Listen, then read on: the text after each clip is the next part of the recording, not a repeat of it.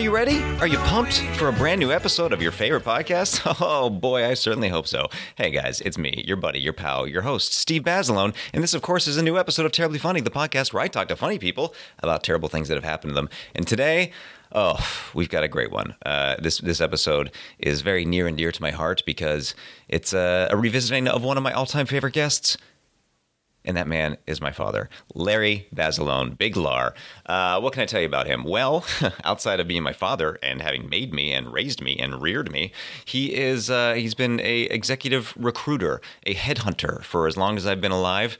He is a man who likes to spin a yarn. He likes to tell a joke. He likes to be the center of attention. He is the absolute best kind of maniac. My mother once said about him that there is absolutely nothing subtle about Larry Basilone, and I think that sums it up pretty well. He's larger than life, but he's also he's had his knocks. He's been kicked around, and we're going to talk about all that shit today. We're going to talk about all sorts of fun stuff, like what it's like to lose both parents, one at a much younger age, one very recently.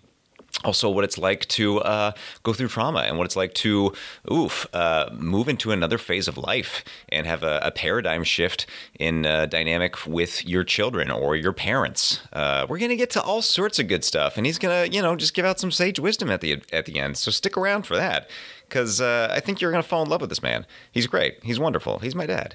So we're going to get to that in just a second. But before we do, hey, do you like this podcast? I really hope you do. If you do, go to our iTunes page. Subscribe. Go to our SoundCloud. Subscribe. It costs you nothing. Give us a rating. Give us a review on our iTunes page. Also, check us out on the social media. It's terribly_funny. You can also check us out on Instagram. There's pictures of all my very attractive guests. There's one up of my dad right now. Check him out. What a dream. It's Terribly Funny Podcast. And also, if you want to drop a line, say, hey, your dad, he's cool. You can do so at terriblyfunnypodcast@gmail.com. I'd love to hear from you. I always genuinely love to hear from you.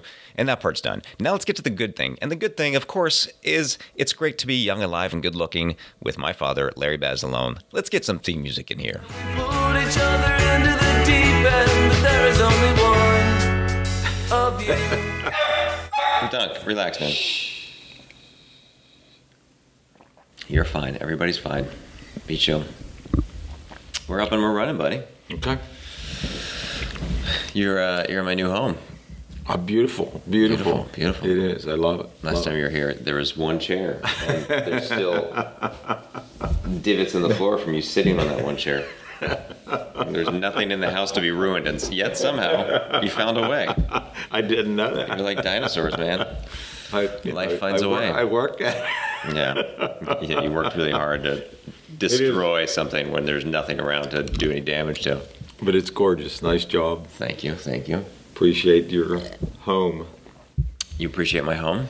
And being here. Yeah, it's very nice. You always have the good fortune of coming to LA when there is either a cold spell or a ton of rain. And every time, you've been out here, 12 times? Maybe more? Yeah. Probably more? Yeah. And every time before you come out, you're like, so I should bring 4 or 5 pairs of shorts? I'm like, motherfucker, you're coming for 3 days. This is not like a Tommy Bahamas award show where you're going to change up your outfit every 3 minutes. Well, you overpack. You act like you're like a blue blood on the Titanic. You bring 17 pairs of pants. You have a valet. You bring a cummerbund just in case. It's too much. Hey, when would you go somewhere and not have a cummerbund? I mean, I guess that's fair. You do sound like a party animal from the 80s. Spuds MacKenzie kind of vibe. I'm sure John Cusack, that was a character trait in some movie. How is stuff, man?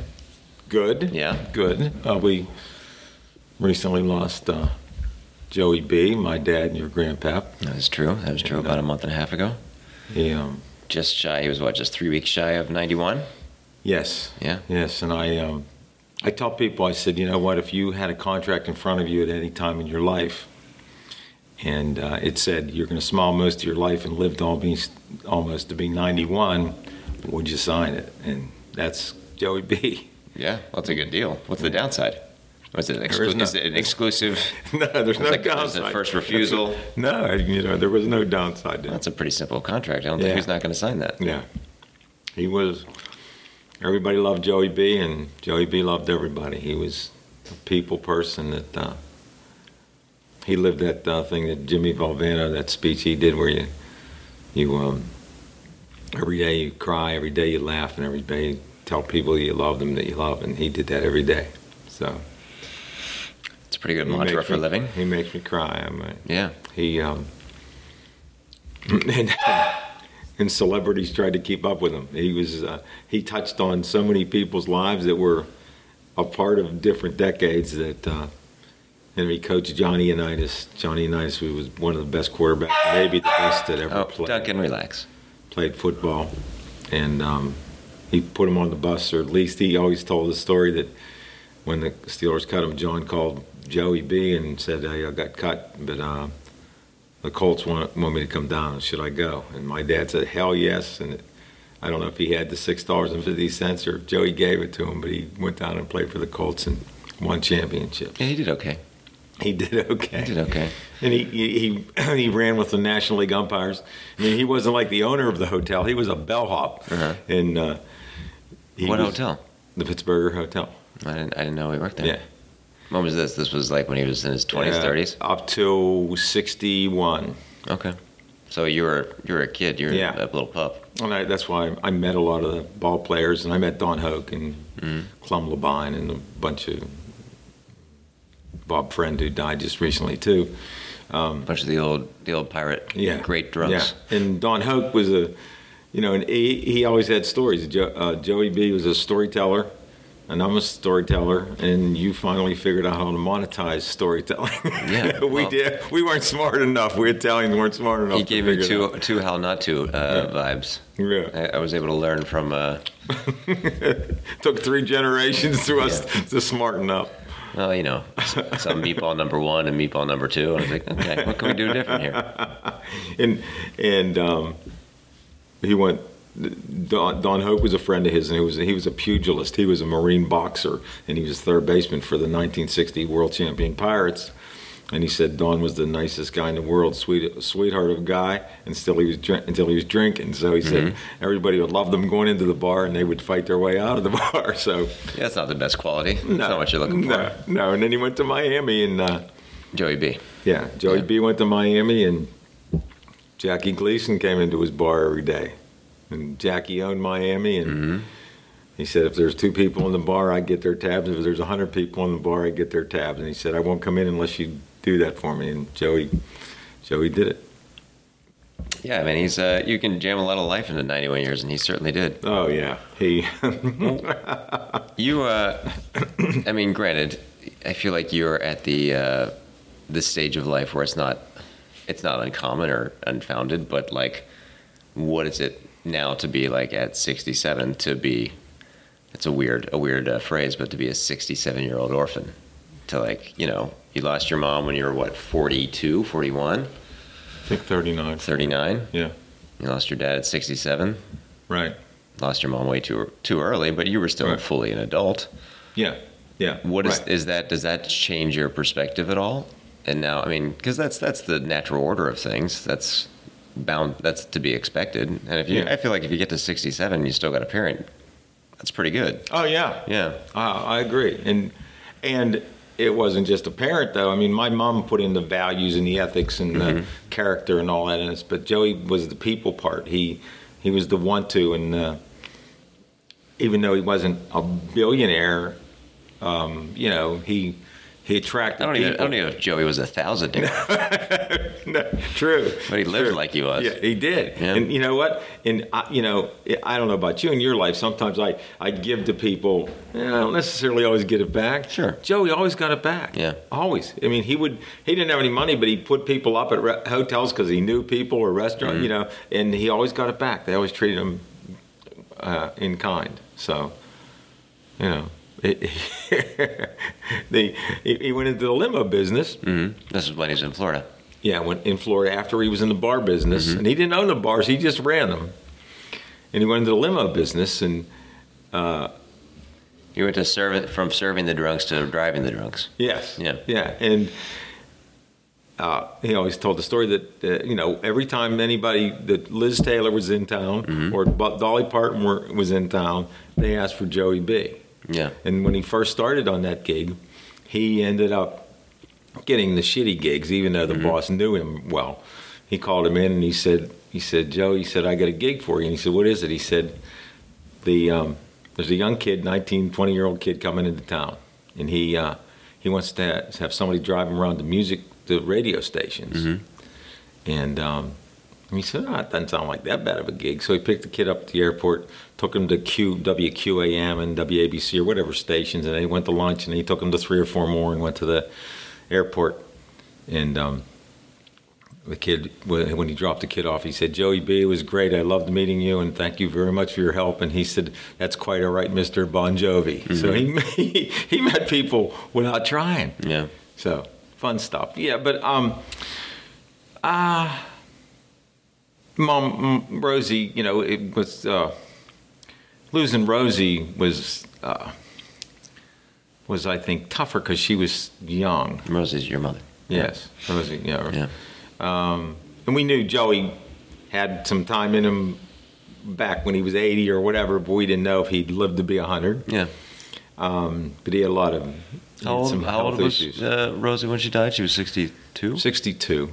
So she's 5 years younger than I am now. Yeah. You know what's crazy about that, to me at least, is that, she died when I was, 9? Yes. She died when I was 9, and... In 90. When Yeah. I first opened our business. Yeah. But even at 9 years old, I remember when I was she was, my whole life, she always had health issues. Yeah. She was always Yes. just in and out of, and she was at 62 and in a nursing home. Yeah. That's right. not the Yes. norm. She always No. had problems. And No. it's interesting. It's so crazy to me to think that my mom died at 63. 3. Yeah. At 63, which is... She never had any health problems. Never had until any then. health problems. Yeah. So it was just such a weird Yes. comparison because Yeah. Rosie was... she was an amazing woman, my memory of at 9 years old, but she...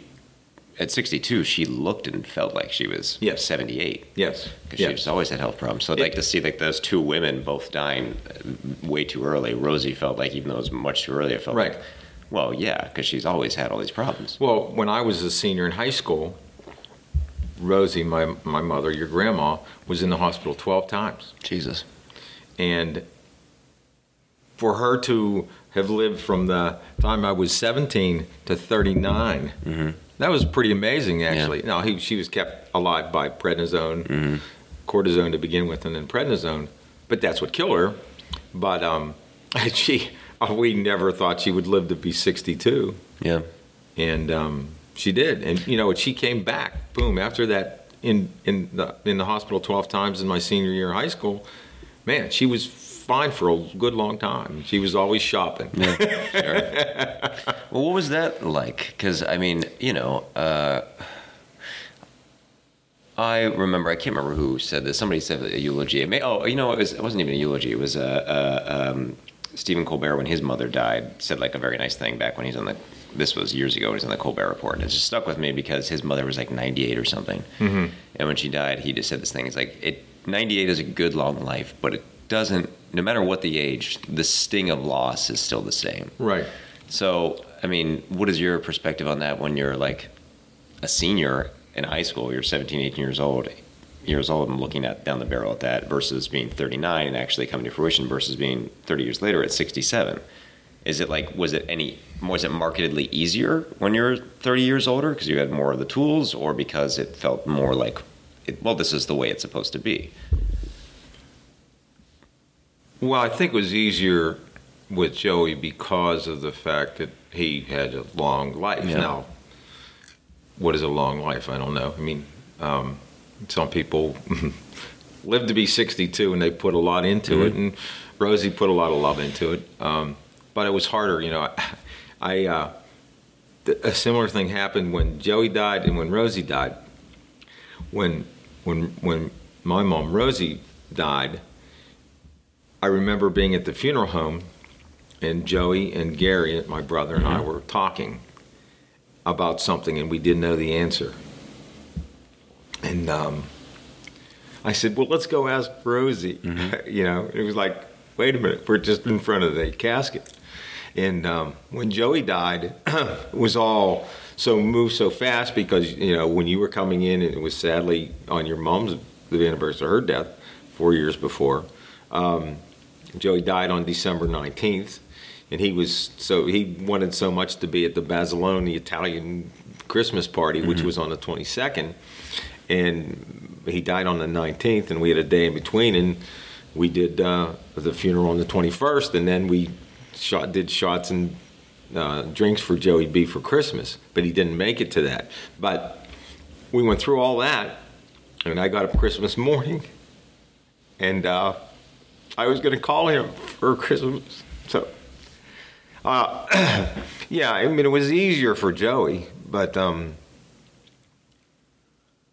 just because of the length of time that I had with him, and yeah. I find those things are this kind of phantom limbs of sorts are the things that are the hardest that sneak up on you. Because like there's still like twice a week. It's been 4 years now, but there's still like once or twice a week when I will be in my car, because that's when you call everybody. You know, especially here in LA, and you spend so much time in your car. That's when there'll be once or twice a week where I will instinctually go to call her. And, you know, I have a list on my phone of like the most, you know, the favorites, easy calls or whatever. Yeah. And it was only just recently that I moved her out of like the number one spot because she was always the easiest call. Right. You know, she was a gabber. But yeah, that's the thing that, you know, 4 years later, and it still feels like this shadow that, you know, is still like this a knee-jerk reaction that doesn't really go away. Yep. Yeah. And I feel like, you know, when you said about the being at Rosie's funeral and you couldn't remember something, I think that was the first time I remember being in the hospital and was with my aunt Lynn, who was very close to my mom. Right. And we were trying to remember something about like the first apartment she lived in. And I couldn't remember, and she couldn't remember. And there was just this moment of like, well, fuck, if I don't know and she doesn't know, that's just information that's gone. Yeah. Right. And how important is that? Yeah. Not really. No. But it still feels like those are like the little things that fall away. You know, it's like, I guess that's the old adage is like, it doesn't matter what you said to people or what you did for people. What they'll remember is the way you made them feel. Right. And that's, I think that's invariably true. But I do think like when you just lose those little bits of information, it feels like, oh, that's like the beginning of like someone starting to slip away in some capacity, and that's like a little heartbreaking. Yeah. Yes. But same thing. I think about Joey when I'm in my car and call him because he was number, you know, a button that I just didn't push, and I would call him, and I talked to him a lot on the phone when I was in my car. Yeah. And he didn't talk a lot on the phone, but it was like, I know. Well, especially the last like 2 years. He was just rushing to get off the phone. Yeah. And I, you know, recently I had seen like the last 25 Super Bowls with him. Mm-hmm. Yeah, you're always down there for I was Florida. Always down there. Yeah, because I had a timeshare down there. So and it just seemed weird not watching the Super Bowl with him. Yeah. I always tell people that I would go down and drink vodka and Metamucil with the 80-year-olds. Yeah. So, but you got to stay regular. Yeah. So, Rosie. I guess also that in both cases, we knew Joey was at almost 91. We knew he wasn't going to last another 30 years. Yeah. And my mom had been ill for so long, but I was very sad because I hadn't seen her for a couple of days. Mm-hmm. And when they called, she went downhill really quick. She was walking around, and then she had a walker the next week, and the next week she was in a wheelchair, and then she didn't want to. She kind of gave up. Yeah. She didn't want to live any longer. Yeah. But when they called me, they had called me a week or two before and said that she fell out of her the bed or fell out of a wheelchair or something, and I thought they were calling me to say something like that. Mm-hmm. And they said your mother died last night or this morning, and I was like, what?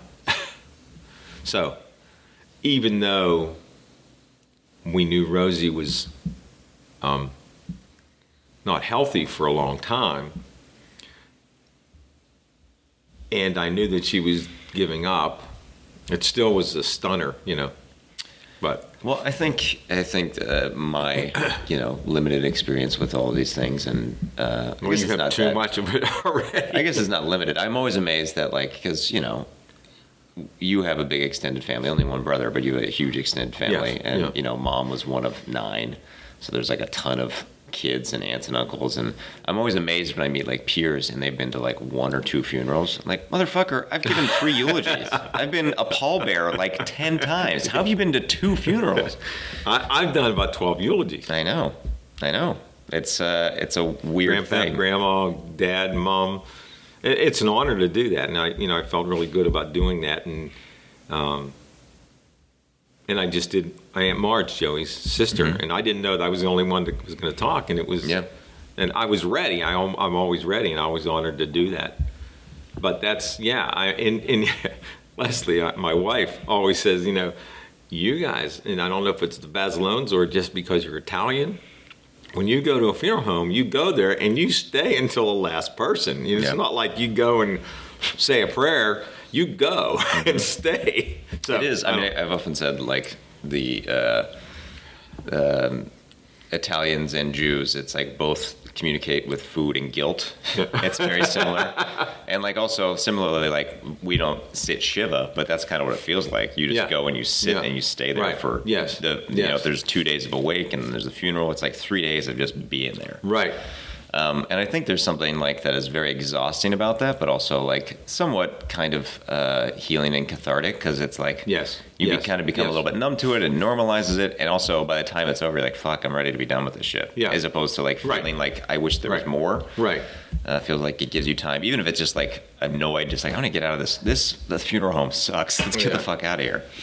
And we go to the same one, the Italians up in Mount Washington, part of Pittsburgh. We go to the same one all the time. I mean, I don't think I will That's unless not they your will or area. whatever. Yeah. Yeah. But anyhow, when Aunt Marge died, This is your Aunt Joey's yes, sister. Joey's sister, who was 88, beautiful lady, and she could, if you told her your phone number or the numbers you play for the lottery or whatever in 1950, she knew in 2018 that number. She remembered that.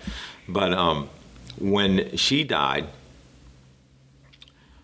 I worked in the morning, and then I got there at lunchtime and I took everybody to lunch.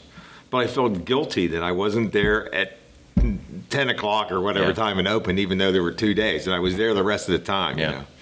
Well, that's again the thing Yeah, of like food, right. The food guilt. and guilt. Yeah, It's so but riddled with guilt all I the felt time. like, and even though some other relatives weren't there at all, Yeah. I still felt that way. So Well, I mean, I think the older I get, I feel like that is both a admirable quality and one of diminishing returns. I feel like I constantly feel guilt over things and want to fix things, and that's a good quality to some degree, but sometimes it's also like, you gotta let go, man. You're beating yourself up. And I know you're an incredibly Right. anxious person, and I see the older I get, the more I am more anxious. We were both on the way to breakfast this morning talking about like waking up early and just not getting to be able to go back to sleep. yeah, right. Here's a question for you that I was actually yesterday emailing with Mrs. C. Oh, really? Yeah, Okay. she sent me an email because she was she just recently retired and she's painting her did she? house. Yep. Okay. And She's she's the Act One. She's the teacher of Yes. Steve. Taught Steve when he was 11, 12, 13 through 18, right? through 17. I don't 17. think I did my senior year, but yeah. Yeah. She started this like community theater school for kids. And Act One. Yeah, Act One, and it was middle school, elementary school, and then to a smaller degree high school. And it was like It's why you are in Hollywood right now. Yeah, I mean, it was yeah. very formative in my life, and she's like a wonderful woman, and that's what I was just kind of saying to her yesterday via email, just about like, the waves that you started just like caused a ripple out for hundreds of kids' lives, Right. and to varying degrees. I think it shaped and kind of quite literally changed the trajectory of their lives. In Yes. the case of me, Yes. and other people just Right. like gave them a sense of community or made them a lot of lifelong Right. friends. Right. But anyways, Right. she was saying, lamenting over retirement, a thing that I've always said, and I wonder what your perspective is on this, because I know in the last couple years it's felt like, you go from being a kid where, I am 100% your kid and you're taking care of everything and you're making sure I don't stick my finger in sockets and shit like that. And then you get to a certain age and then you're a peer and you're friends, right? Yeah. And then you get to another age and it almost feels like it reverses. Oh, sure. Where then you you become almost the parent. Yeah. And I that's been, which is, not taking any autonomy or anything from you, but like it just comes to another position. Like I remember, when we were kids, anytime we go out, Joey B picked up the check when I was like young. Yeah. And then, once I was like 10, anytime we go out, you pick up the check. Yeah. And there's Right. imperceptible shift. And now it's Yeah. like, now most times, not all the time, but most times we go out, I pick up the check. And it's something I love to do. Yeah. And it feels like a rite of You passage. beat me to it a lot. Well, yeah, of course. That's part of the fun. But I do feel like, you must have felt that way with Joey, right? Where you get to a certain Yes. point and you feel like, well, I'm the parent to him now. So what does that feel like to be, be like the parent to kind of your parent, and then also see like our relationship shift? Actually, I probably let Joey pick up the tab longer than I wanted to. For sure. Partly because when he and Mom broke up, I think there was some guilt there still. Of course, that was like anything And you he could do to always wanted assuage to that. pick up the check, But I didn't mean just mean financially. I just mean like from like a support. Support. But I mean, but it's the guilt part. Yeah, sure. And then I finally said, hey, I Yeah. Chill out. like I did it early, but I Yeah. didn't do it as early as I would have. Yeah. But so the change in Just the change in well, dynamic. we have, God blessed us because Joey he coached me in baseball, and even though there was some times where he was apart and we didn't see him and whatever when he moved to Miami, he was always kind of like a pal of mine, and you're my best pal, So, so it has changed, and even though that the paradigm of picking up checks, some of the stuff never changes. It's like Mr. Safety, and yesterday was making sure that you didn't walk out in front of a car. So I don't know. Yeah. And it was annoying to you, but I'm your dad. You've always done it. Yeah, it was like, oh, motherfucker, I've been here. I've been on my own for 22 years. I can handle a street crossing. Well, I don't remember what it was. But But that's also like just the dynamic of like, to anybody else that would be annoying, but just because you're my dad, I'm like, all right. No, but I think just even like, I think that those elements never go away, but Right. just in the way that you would serve as like guidance for Joey the last 20 years, Sure. like in terms of like getting his condo in Florida, Right, sure. or like giving advice for anything, Right, or like, yeah. there was just a shift where it felt like you were you were the caretaker. Yeah. And not even like he was spry and sharp, and he lived Still on his sharp own. mentally to the end. Yeah, but there was still use your words, there was a paradigm shift of going from like, oh, now we're peers, to like, okay, now I just need to make sure that you're okay. Yeah. Yeah, and I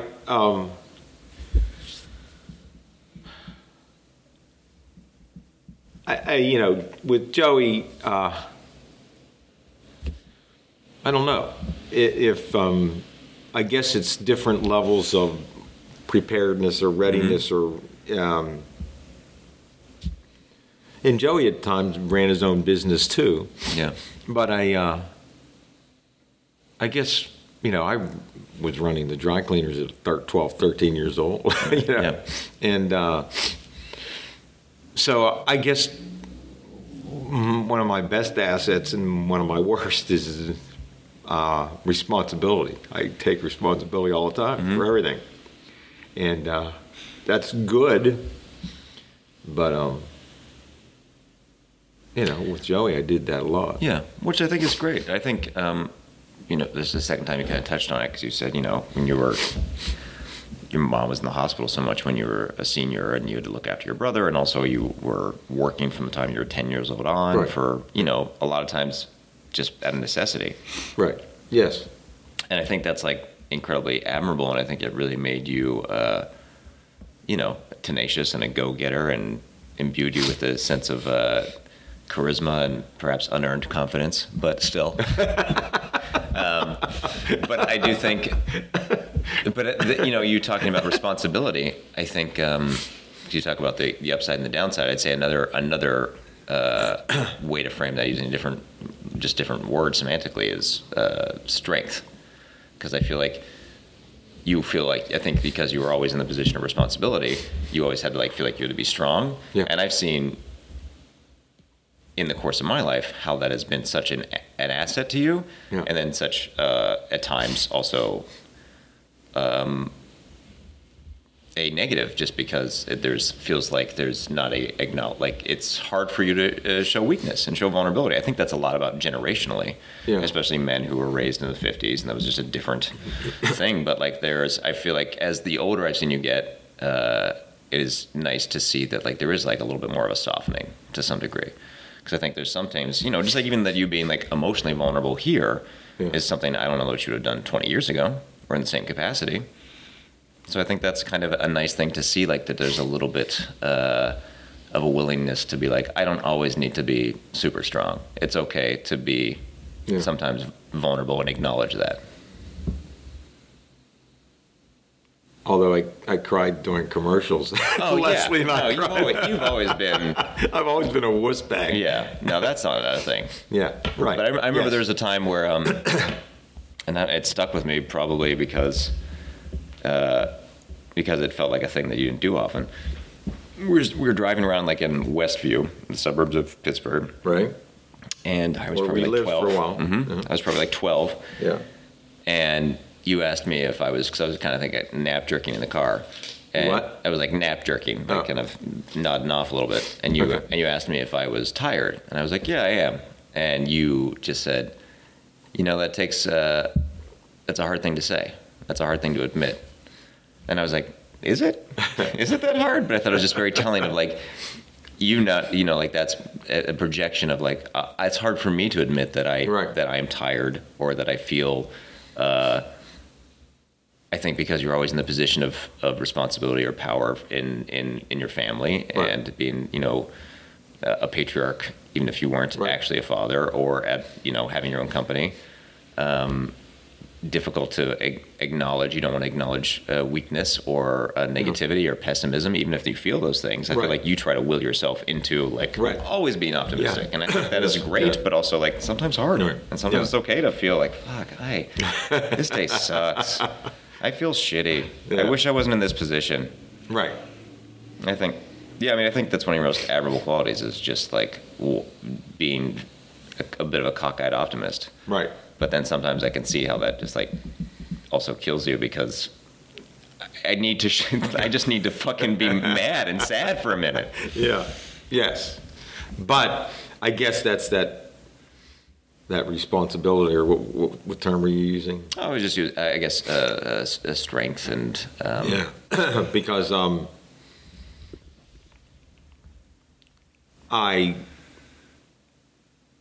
I always figured that I'm stronger than most people that are in a situation, whatever the situation is. And I very rarely take a back seat. You know, I'm always taking the leadership role, no matter what it is. Playing a game. whether it's wanted or not. Right. True. But, and, you know, when I had the business issues with my ex-partner screwing me, I could have just folded the tent, and it's probably it's cost me a lot more money over the years, but it was the right thing to do. And what I was taught in my business was you do the right thing the same way when you're doing deals and when you're dealing with people. And if you do that all the time, it'll work for you. Yeah. And I guess it is hard for me to show weakness, I guess. But when my mom and dad split up, and I was 12, 13, 14, whatever I was, and I was the man of the house. I didn't have any time for that shit. Yeah. You know? No, I mean, When that- she was sick 12 Yeah. times at 18 or 17, I didn't have time for that shit for weakness I couldn't even think about. So, well, yeah, I mean, all those things of trying to look inward and being introspective and navel gazing and even just, having the time and the wherewithal to feel sad is like, by and large, a luxury. Yeah. It's all like Maslow's hierarchy of need. If we didn't have a house and clothing, we wouldn't be worried about like, am I being vulnerable enough? Yeah. Like, but now that we Sure, get to, I sure. mean, so that is a luxury to acknowledge, Right. to look inwards. But that's, Yeah. that's the whole idea of society and culture. Is you get to a certain point, the Grecians, all the greatest philosophers, is because they were so much higher culturally. Like right. they had, Yes. they had plumbing. Yes. So then they could be like, what is life? yeah, right. Yeah. They didn't have time. They had time to think about Yes. this shit that other people They had. were trying to feed themselves. Yes, exactly. Didn't have to exactly. worry about. So this is all like a luxury, clearly, but yeah, I think is that a point of pride for you? Just the fact, like you said, like I feel like I'm more well equipped. I have the strength to take this on in a way Yes. that other people can't. And maybe I don't even know if that's necessarily true, because I think most people have the capacity to take on many things. It's just Right. whether or not they have. It's just whether or not they know that they have that ability because they haven't had to. But I think most people are pretty. If they're thrown into something, most people usually you figure it out if you have to. Right. It's just Right. it's just like, oh no, I don't know if I can do that because you haven't. The same Right. thing like if you haven't started a business, I'd be like, I don't know if I can start a fucking business. Yeah. But you know that you can because you have. It's the Yeah. same way like I don't know if I can be a shoulder and a support system for this whole family, but you know that you can because you have. Yeah. Right. I think there's like strength that comes in that. Like I feel like I remember when I was like at my like sickest, I was like, there's oftentimes there's like a point where like I am the strongest motherfucker alive, even though I weighed like 90 pounds. Yeah. They're just like, I'm getting And, through this and shit. you were. Yeah. I mean, Yeah. to some degree. God bless you. You know what I mean? But I think, God damn it, I just lost any semblance of question in here. I'm just rambling. But is that a point of Wait. pride for you? Oh yeah. There's no doubt. I mean, I would think. Maybe I think, and a part of that optimism, whether it's whether it's proof behind it or not at times, I would think that when people say, "Who do we go for this?"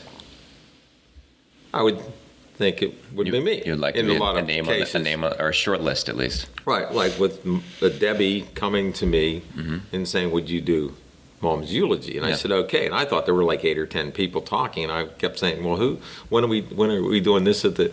And then they called me up. And I was like, "Oh, okay." It's and I just was me. the only one. Yeah. So, Yeah.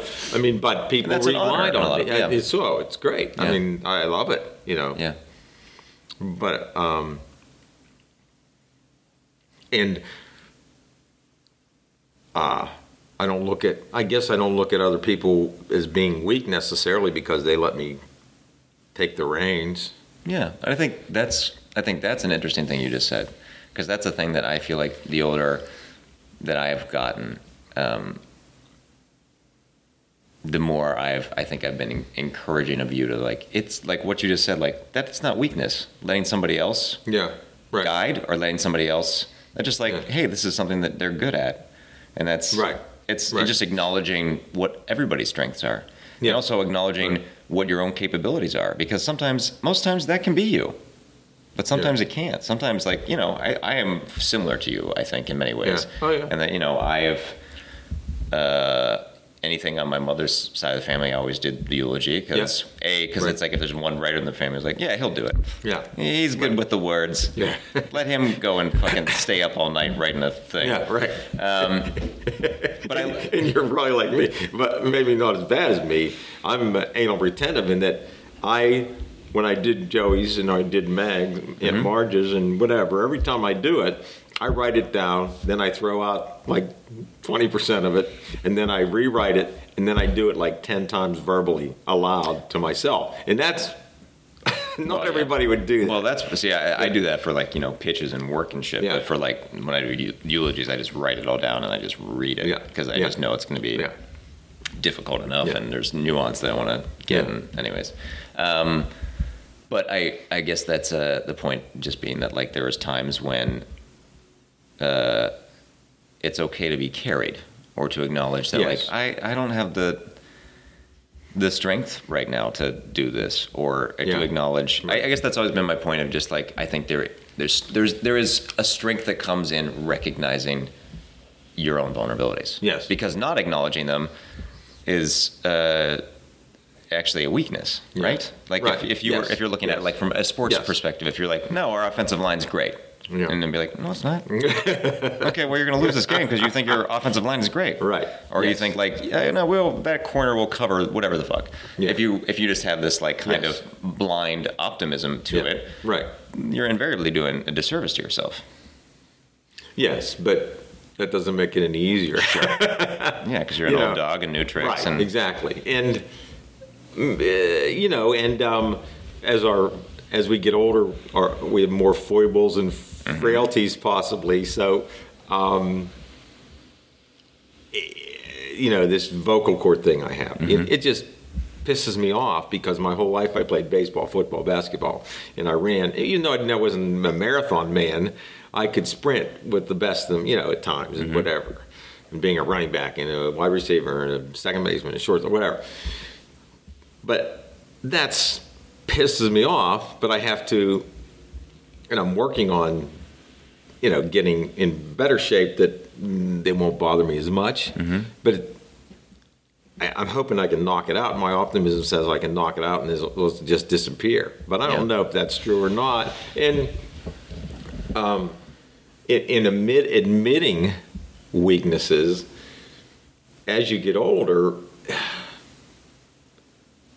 it's maybe on one side it's easier, but on the other side it's not, because then you're saying I'm getting older and I'm. well, I think that's a big thing about this vocal cord thing you brought up. That like, it is another one of those things where like we went to the gym yesterday, and as soon as we went in, like my trainer, I was like, he's gonna just make a bunch of excuses and then walk on a treadmill, and you both laughed about that, and you made like, well, I got this vocal cord thing. You like launched into it, like I know all your fucking tricks, Yeah. I know your stories, and I think a lot of that is like it's obviously a real thing, but it's also, I guess, recognizing a weakness and accepting a weakness are two separate things. Like I think you recognize it, but you're not accepting it, because I think some of it, I think, is, and this is just me, and this is just I'm talking theorizing bullshit right now, but like I think a lot of it is just like a pinpoint on like this is the area that I can focus on, but really so much of it is just like getting older, and like some of the stuff I just can't do like I used to be able to do. Yeah. And also, I think there's an idea like this is because we're I think wired very similarly. Like I want to fix this, and the notion of wanting to fix this causes this kind of like internal monologue that spins and spins and spins and causes more anxiety. And then that's like a self-fulfilling prophecy, because when you're worried about something, you're just exacerbating it. Sure. So I mean, I don't know. I mean, that's just a one pinpoint, but I feel like that must be in my own life, and I am fortunate enough to be healthy at the moment and in decent shape and still physically capable. But like I still recognize like, fuck, I can't do that thing I could do 5 years ago. Yeah. I mean, it's like, going to see I went to the Clippers-Hawks game 2 weeks ago, and Vince Carter went in, 41 years old, played 3 minutes. And Vince Carter is like, maybe arguably the best dunker in game or ever. And he's playing 41. He's 41 years old, still playing because he changed his game. Now he's a perimeter shooter. Yeah. We're talking a lot about sports in this. Who knew? Yeah. But I think that's like indicative of like that's what you have to do. You have to like change shit up as you get older, Right. And acknowledge like, fuck, I can't. These young bucks, they can do all the shit that I used to be able to do so much better than them. And that's hard to admit, right? Well, yes, and like in softball, I was playing. We were playing against the 40-year-olds, and I played in that league until I was like 57. So I was playing. Sure. And then So I try to still maintain that. Now there were guys that were better than me because they were 40 years old, but in that league you can run with and then I moved up to the 50-year-old league. So you run with the age group you're in, and it makes you feel better. Yes. Yeah. Well, I mean, that all goes back to the the initial question of paradigm shift of recognizing to some degree passage of time and your mortality. Yes. But also seeing, was it Samuel Beckett? I don't know who, somebody said we come in, we crawl, and then we walk, and then we, invariably crawl again. Right. Yes. Yes. And I think that's got to be, I in my life I've seen that's difficult, but I imagine it's even a more fine point on this when you have a father who's almost 91 who dies, and you are now looking at hoping to get to a place where retire securely. And those are different things that you've ever had. That's a new set of circumstances you've never had to think of before. And it was one that I had solved. Yeah. I had it all solved, and now this, Yeah, but I mean, even what that is, I think, and it's such a wonderful thing, the idea, fuck it, I've worked hard, I'm taking time, enjoying my life. Yeah. And also, still working if I want to. But just, what that is, what that means, what retirement really means. It's this we're going towards the last couple chapters. Yeah, right. And we're on the 18th. That's a weird thing, we're right? The 16th green or whatever. Yeah, even just yesterday you were talking about your car, that you really like your car, and when this car's done, you'll probably get the same car again, and you're like, that'll probably be my last car. Yeah. And it's that's a fucking weird thing to say, right? Yeah. Even if you make light of it, it's oh no. Well, yes. I mean, look, my car I have now could be my last car. We never know when, right, probably sure. not, but that's still a weird thing, realistically. Well, I've had that car since 2011, and it's getting to 100,000 miles, and they say it'll go more than 200. Sure. So if it does that, then I'm talking about another 10 years, at least, 9 years, whatever, and then I buy another car. And if that lasts 20 years, it's going to outlast me. Yeah. So whatever, because I'll be I don't know if I'll be riding less or not, because I might be driving all the time. Yeah. Who knows? And the good thing, I think, is that I still am driven at work, and I still have fun doing what I'm doing. And I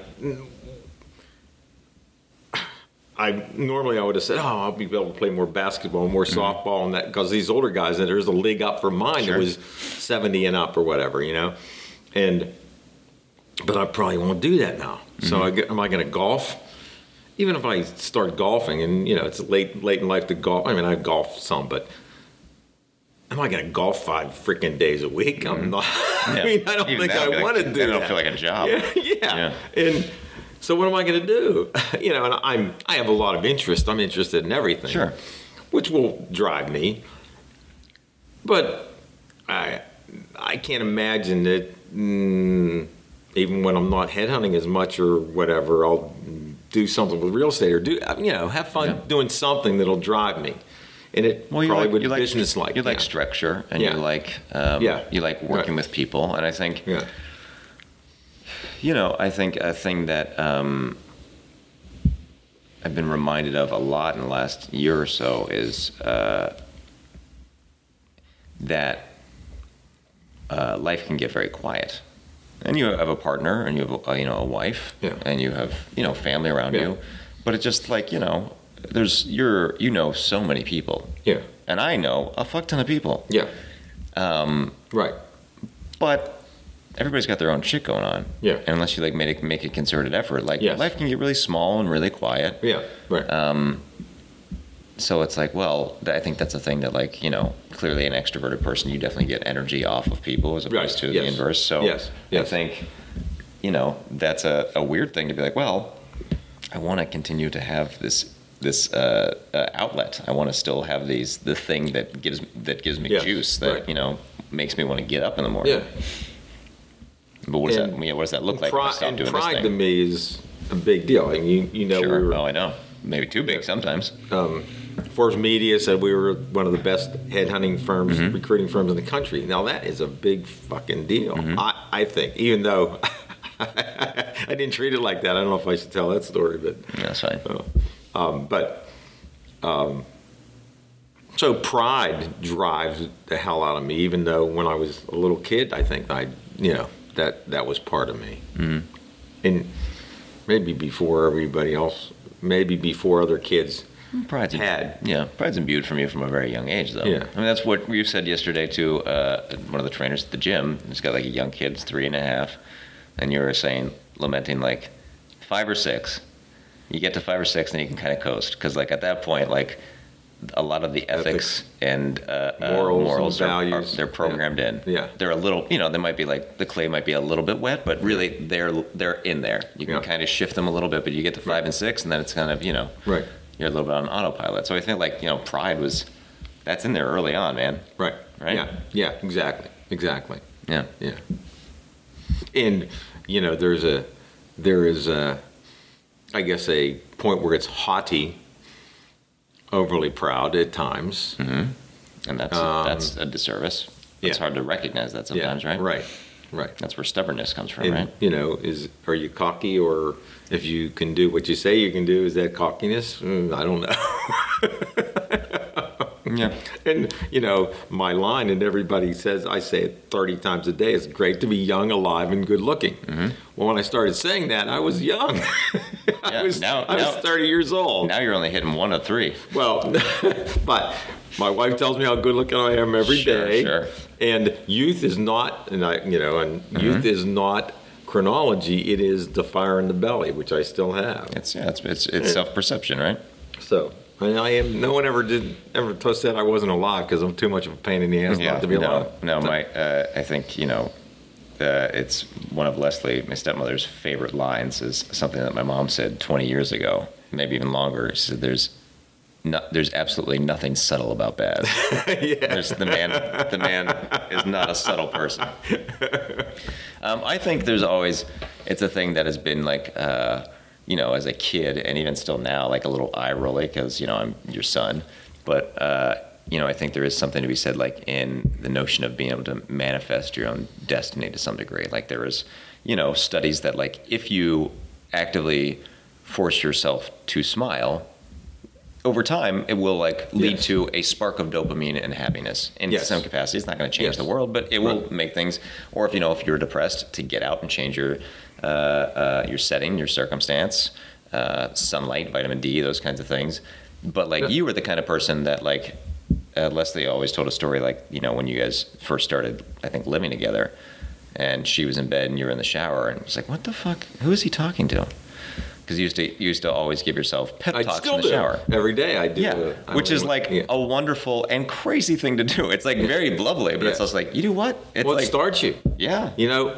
Until I was 40 years old, and I don't know if you even remember this. I know what you're going to say. I used to, when the alarm went off, Yeah. I would catapult myself out of the the feet end of the bed. And then I heard that a lot of people die early mornings because they do too much shit early. I thought, well, maybe I shouldn't do that anymore. But that was crazy. That was nuts. Well, I mean, I think that also shows like you're a very literal person. Like I'm going to literally jumpstart my day. I do. And then I'm going to go in the shower Yeah. and I'm going to be my own Mike Krzyzewski. Yeah. Yeah. And the thing is that in sales and in life, if you're smiling your whole life, you can sell. If you're down and people don't want to talk to you and you don't believe you can do it, I mean, belief is the biggest thing. If you believe you can sell, that's what I do all day. I sell. Even when I'm talking to someone that's not has anything to do with me selling my business, I sell. Yeah. That's what I do. And everybody should. And the more you smile, the longer you live. That's a fact too. People that are mopey and not too upbeat, they die early. Do they deserve to? Probably. So you wake up. So that was always, and I thought that even before I even read that. But if you smile all day, it's hard to be bummed out, and it's hard not to find a solution. Smiling and thinking you can get better makes you get better. and comes up with solutions because you have to, because you're an asshole if you don't think that way and then come up with any solutions, then you're going to be grumpy. Well, I do think that is, again, like manifesting your own destiny. If you Yes, believe, right. oh, I can fix this. Mhm. If you have the confidence, whether it's Right. earned or not, if you believe it, you'll make some sort of move. It might not be the right one, or it might not actually be a solution, but like you'll at least try, as opposed to being paralyzed or like, being stagnant. Yeah, yeah. So I mean, I think there is definitely a lot of. And I had this back. I was a running back when I was in 8th grade, in 9th grade, and whatever, in 10th grade. And a buddy of mine, who was a negative guy, said to me, "Baz, you think that if you went out there and played against," and I was 14, if you went out and played against the Green Bay Packers, you would think that you could win. And why walk onto the field thinking you can't? I never have walked onto any field thinking I couldn't win. Yeah. Now, sometimes I was full of shit, but I probably played better, even in losing, than thinking, oh, God, these guys are bigger than me, or they're faster than me, or Yeah. they're older, or whatever. Yeah. So, Yeah, I've often thought that, because what you said, that you were like the same size you are now when you were 12 years old, right? right. So Yes. I remember- That helped me, I bet. Oh, You know. for sure. Because I mean, there's like, I remember the kids who like hit puberty so much earlier, and they were like so much better at sports, and invariably people catch up to them. Yes, but yes. they always have the confidence because when you like again. When you're being coded and you're like, Yeah. oh, I'm so much better than everybody else, or I'm like, I can Yeah, do all this right. because you actually have such a physical advantage. right, right. I think that like also leads into your psyche of like, Yes. I can do anything. Yes. Right, exactly. Yeah. When I was 12 years old, I was the best baseball player in Mars. Mm-hmm. And I Mars is the town you grew up in. yes, Mars, Yes. Mars, Pennsylvania. Mm-hmm. And when I pitched, I wouldn't call myself a great pitcher, but in Little League, you have 18 guys, 18 outs, and I would strike out between 14 and 17 guys. Now, I'd walk 10 and hit 3, but I could throw the ball hard, and people would jump out of the way. So I would win a lot more than I looked, and I was confident, even though I pitched a one-hitter one time and walked 10. Yeah. I struck out more than 10, but that's pretty crazy to walk 10 people in 6 innings.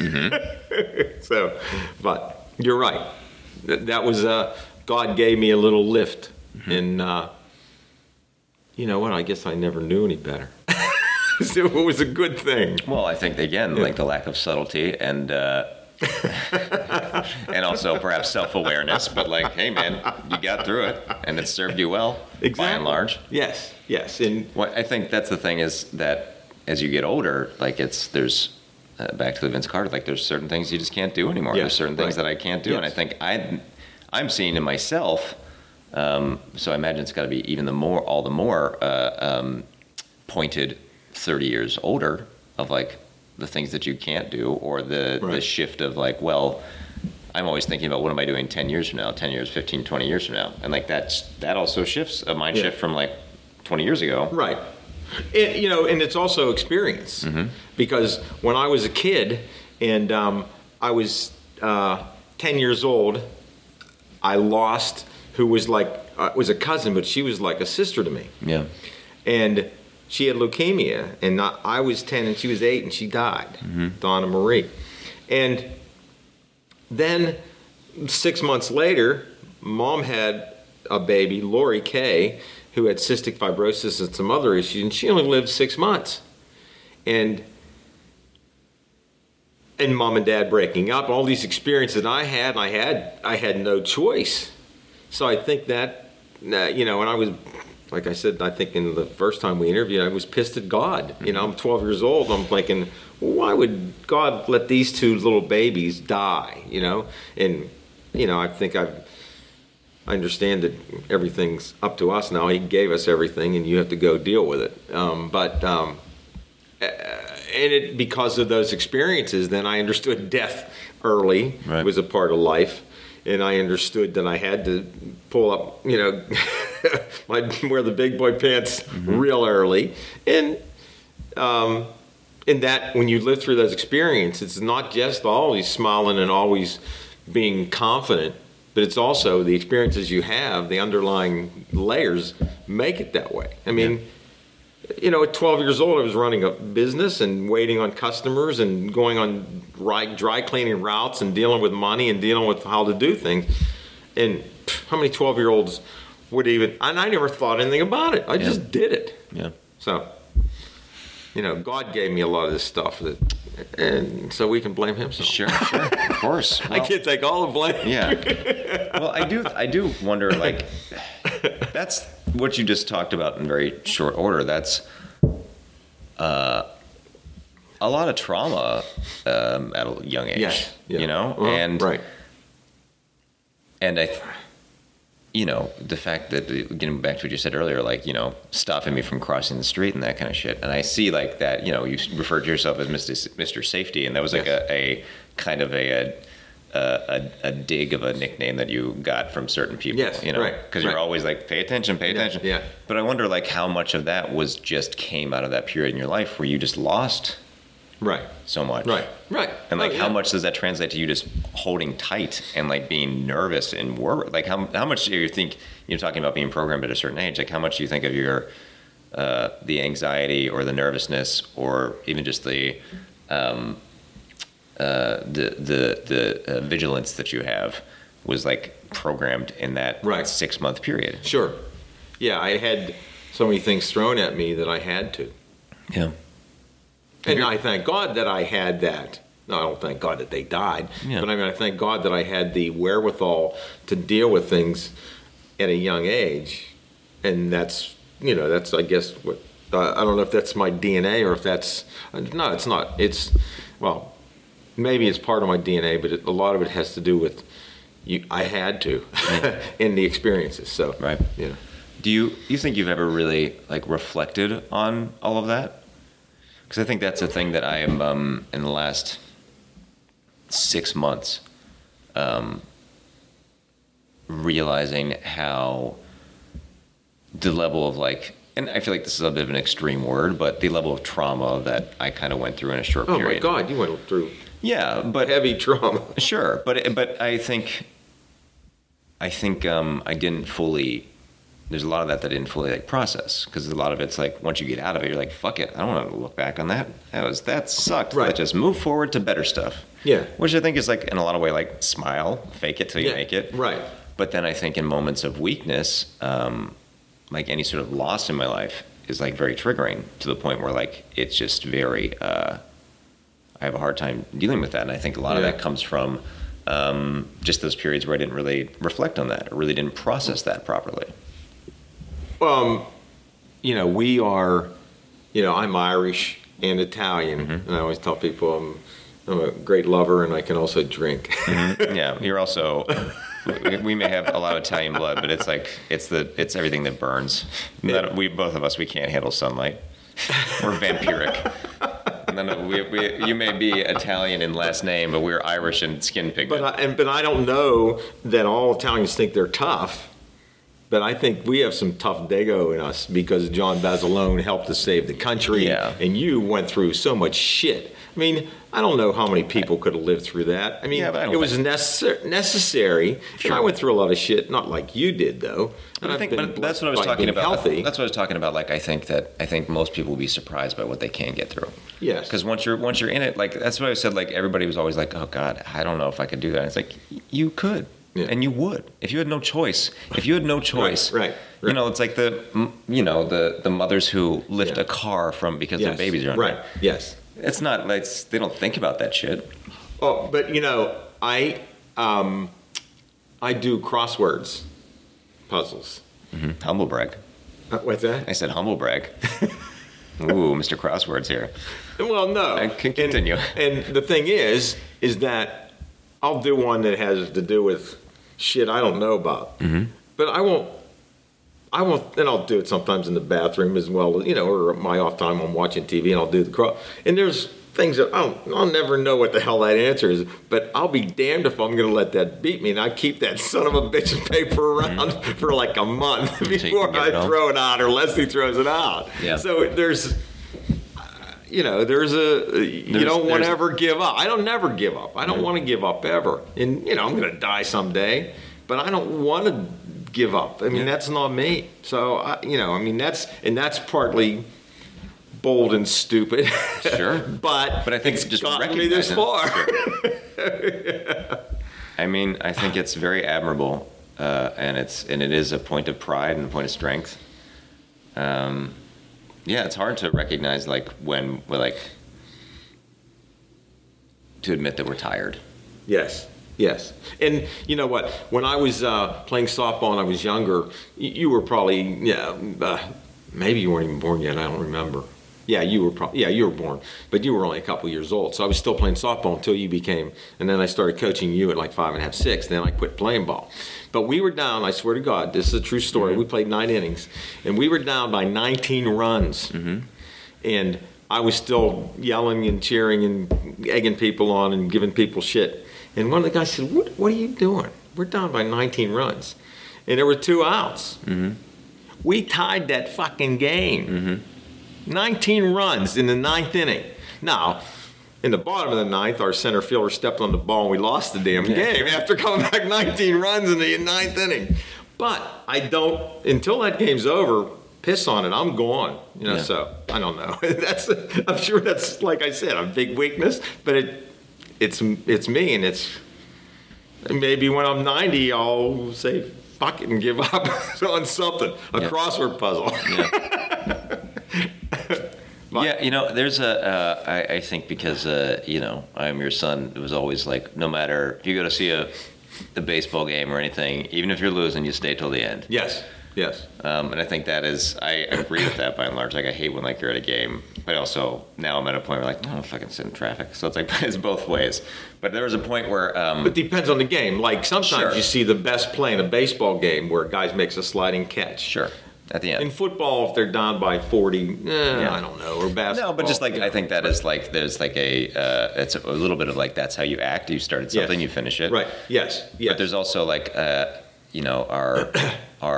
friend Eric, your buddy Eric, at one point, I remember when we were like 25 or 26 or something, he just telling me like, I just realized that I'm an adult. I don't, like we went to see a show, and like midway through, he's like, I'm going to go. And I was like, oh, really? And he's like, yeah, this is terrible. I don't want to be here.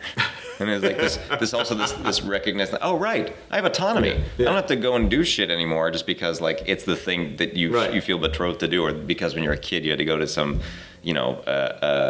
field trip to see the opera and you didn't fucking care about it. Right. Yet I don't. A lot of people leave movies. Oh, I've left 2 in my life. I don't know if I've ever left a movie. I've left 2. One because I was young and was... no, there's 2. I left to see this movie up close and personal. We were in Florida, I think. And I was just like, this movie fucking sucks. And another like weird Spanish musical I went to see with my, college girlfriend. And they were both just so bad. They were both that might, a weird, Spanish musical. I don't know if I would stay for that either. But. Well, it was just bad. Okay, well... I think we've covered a lot of grounds here. Yes. I would say I usually try to wrap these things up with just word, not necessarily moral, just like, your perspective and words of advice that you can that you can bestow onto this listening audience here, or at least me, of what do you do to I think the overarching thing we've kind of talked about is paradigm shift, perspective, and dealing with loss. And especially like this all started off talking about Joey B. So what is your advice for getting through, like soldiering through a difficult physical or emotional time? I think the reason that you're in comedy is partly because of Rosie. She took us to movies all the time and took you, and I took you. But I think everything is funny. Even, when I got defrauded, and I had to look back and laugh at myself. And I can laugh at myself. Even though I do laugh and I'm bold and I'm not subtle, I laugh at myself, and I know I have a lot of foibles. And so I think I do realize, although I don't show that I realize that I have a lot of weaknesses. I think that if you can be self-deprecating, sure, believe that you can win all the time, Pay attention because it'll save your life. But if you can laugh, and I can laugh at everything, even though it's like, shit, I just screwed up my knee, you ass, you know. I think if you can laugh at yourself and you can laugh at the world and soldier on because you believe. And I think love and laughter and the things that Joey B did every day was, you know, he laughed, he cried, and he told everybody that he loved them, that he loved. And, you know, you don't walk away with a lot of regrets. Yeah. I mean, I have some regrets in my life, but not a whole lot. But if you can laugh at yourself and and look at everything, and it's not rose-colored glasses, because I know there's some shit out there I'm going to step in. But I come up with these quotes that are sometimes good and sometimes really crazy. But somebody said to me one time about, you know, their weakness, you know, well, I'm worried about this and worried. I said, Jesus, I said, if you don't have a horse or a dog, don't always look to step in shit. Yeah. You know? So I guess avoid stepping in shit by soldiering on and laughing about it. And if you step in shit, you laugh about it and clean it off. Yeah.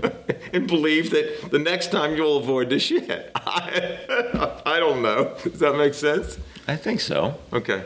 Yeah. You just believe in yourself.